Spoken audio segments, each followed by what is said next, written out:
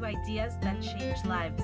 I'm your host, Beth Perkel, and together we will explore the gemstones from every angle that I've carefully sifted for you from life's dusty gravel path. Be it from my own experiences, mistakes, or my ever-churning mind and heart, from those of my guests, or from wisdom I've come across in the writing of some of the greatest minds to be brave enough to pick up the pen and write their bravest thoughts down for us.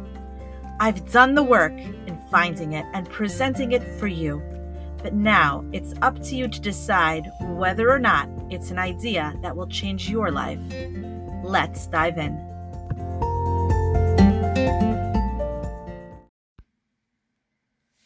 Questions. Questions are an incredibly sharp tool, an underrated one in my opinion. And right now, we're in a time of year in the Jewish calendar when we're supposed to be asking a lot of them as we engage in soul searching. But other than figure out what we did wrong and try to straighten those specific things out, many people are often stuck on how to dig deeper, how to go further. How can they create a life where they aren't messing up in the first place? Or how can they set themselves on a better path for the new year generally? What should they be asking themselves? This question, the next step in the tshuva or life transformation process, is key because when we come before Hashem, God, on Yom Kippur, it would be best to come with a plan. We're supposed to say, God, I'm not that person I was last year. I'm a new person. Otherwise, it's like when a kid says, sorry, I won't do it again. And you know they're going to do whatever that thing was again because little children, they don't have a plan of how exactly they're going to stop, right? Unless we as adults help them. New people, in other words, need new plans. You need to show Hashem, God, that you have a new plan of action for becoming that new person you say you're going to be. Otherwise, you are merely playing dress up. And we all know that with dress up, when a kid plays doctor or a kid plays astronaut, they're not really those people.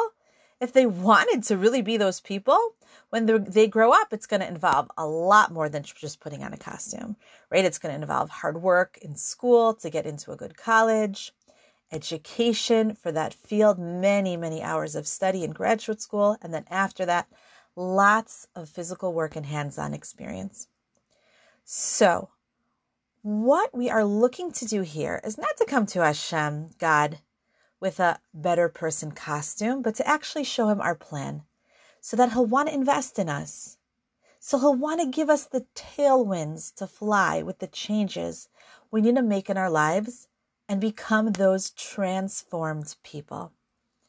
That's where this episode comes in. This is part 1 of questions to ask yourself that will change your life, because there are a lot of questions I'd like to share with you, and we can get to those, God willing, at various other points on various different episodes.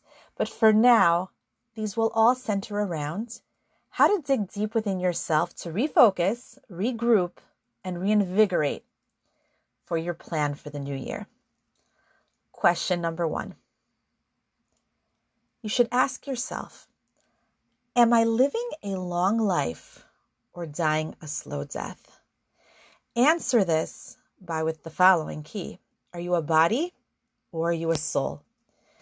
We know that we're both, but often with our actions, we're focusing more on one than the other. If we're focusing on our bodies, we know that often as we age, we're feeling bad, right? Bodies break down. As we age, we really feel this. I have a relative around my age in amazing shape. But after he turned 40, he feels like his body is betraying him. And it's on his mind a lot. He's slowly putting on more weight. He's much more tired than he used to be. And he keeps resisting this, which is making him miserable. And it's the resisting that makes things so much worse. We need to surrender to the fact that with anything physical in this world, nothing will stay the same. We need to stop making it all about our bodies and prioritize our souls. Our bodies get weaker as we get older, but our souls get stronger, more wise, the more we put into it. It's a very interesting paradox. Think about it. I try to exercise 4 times a week, right? When it's a holiday week, it's probably less, but I try to go 4 times a week to exercise. But what happens the next week? Those 4 exercises of last week mean almost nothing unless I do it all over again. But if I work out my mind once and learn something profound, it stays with my soul forever if I incorporate it. Now, there are certain things we throw overboard as we age, right? They're just not worth focusing so much time or emotional energy getting worked up about those things anymore. And this is sort of a key component to bridge the gap between those two. I already feel after 40, like there were things that used to bother me that are just not worth my time now. I'd rather choose to put my thoughts where I want them to go. Because why? Thoughts, this is one of my favorite poems. Thoughts will become words, which will become actions, which will become habits, which will become character, which will ultimately become where we're headed in life, right? Someone can call it destiny, etc. That's based on a famous poem. I adjusted it for our line of questioning today. So that's question 1. For question 2, think of the game pinball.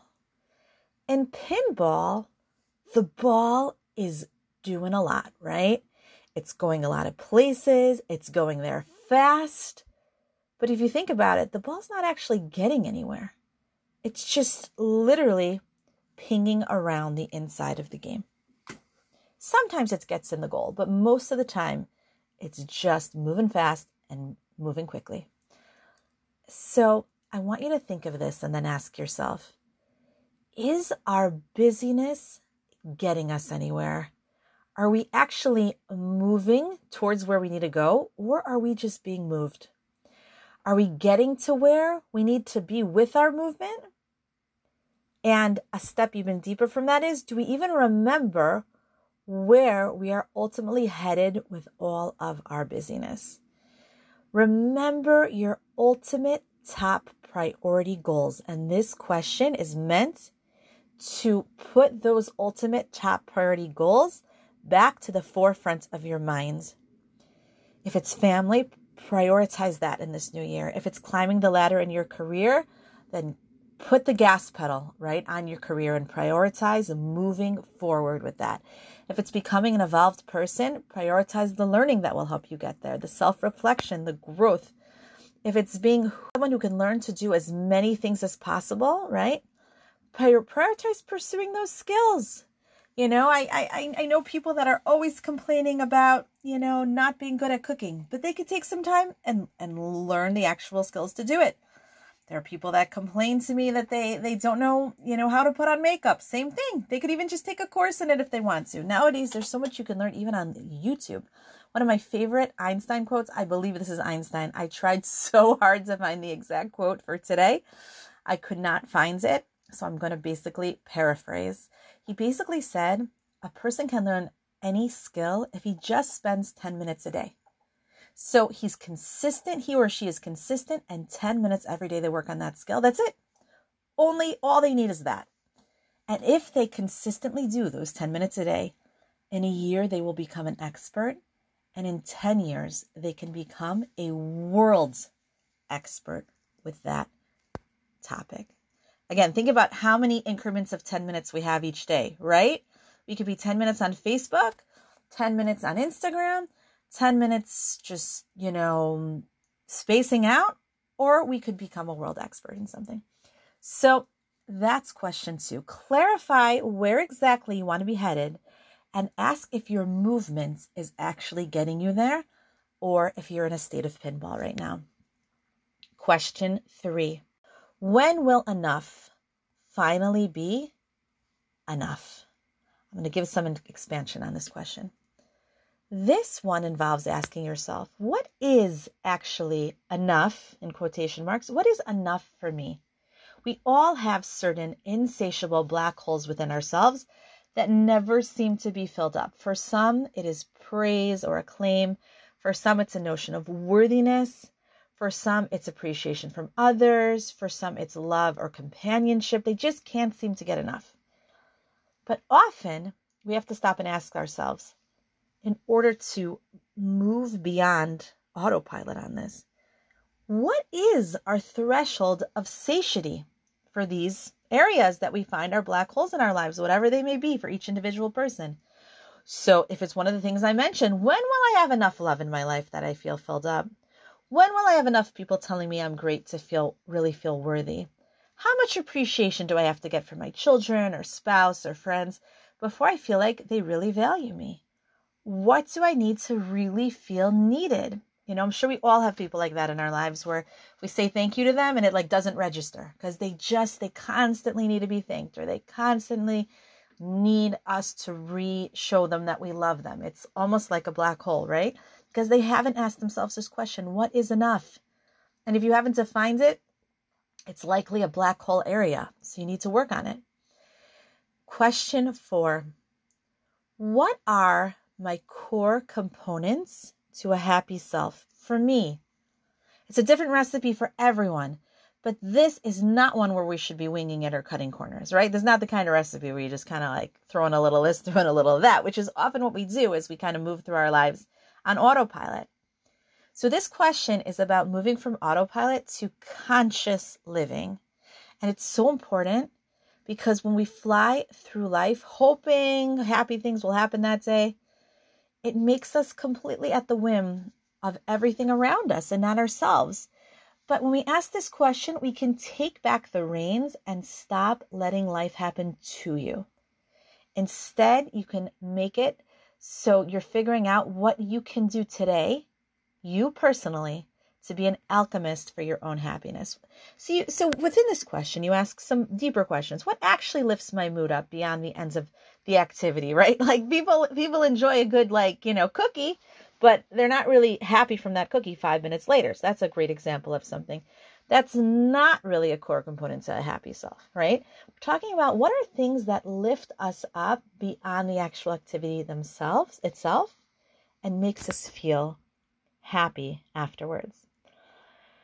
And once we identify those things, it's time to put it in our schedule at regular intervals. For some, let's say you realize exercising. When you exercise, you really feel a high from the endorphins afterwards. Well, put that in your schedule, right? Let's say for someone it's journaling. They really like that time to self-reflect. So find 5 minutes in your night, every night at 9:05, let's say. You're going to spend 5 minutes journaling. It could just be a bullet journal. You don't have to write prose. Just write the bullet points from the day that you want to remember when you look back at this. Whatever it is that lifts your mood, find an easy way to do it and put it into your schedule, even as a Google Calendar reminder. And to tie in a previous episode, if you want some more tips on putting it in your schedule, please re-listen to my episode on efficiency with David Perkop. Question 5. What things in our life can we reframe from I have to do this to I get to do this, right? For me, I'm telling you, I often walk around looking at my children, thank God, in a state of wonder that I get to be their mom, thank God. And when I tap into this wonder, the mundane things I do from them turn from I have to do mounds of laundry and cook dinner to I'm so lucky that I get to have a big family to take care of, right?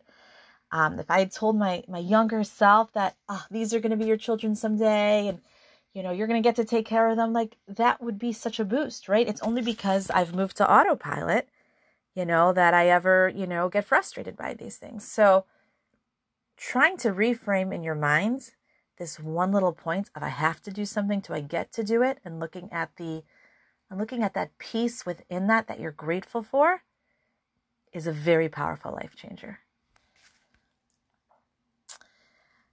So these are the questions that I'm leaving you with to explore this week and dig deeper, because ultimately questions lead to plans And those plans are what leads to real life change.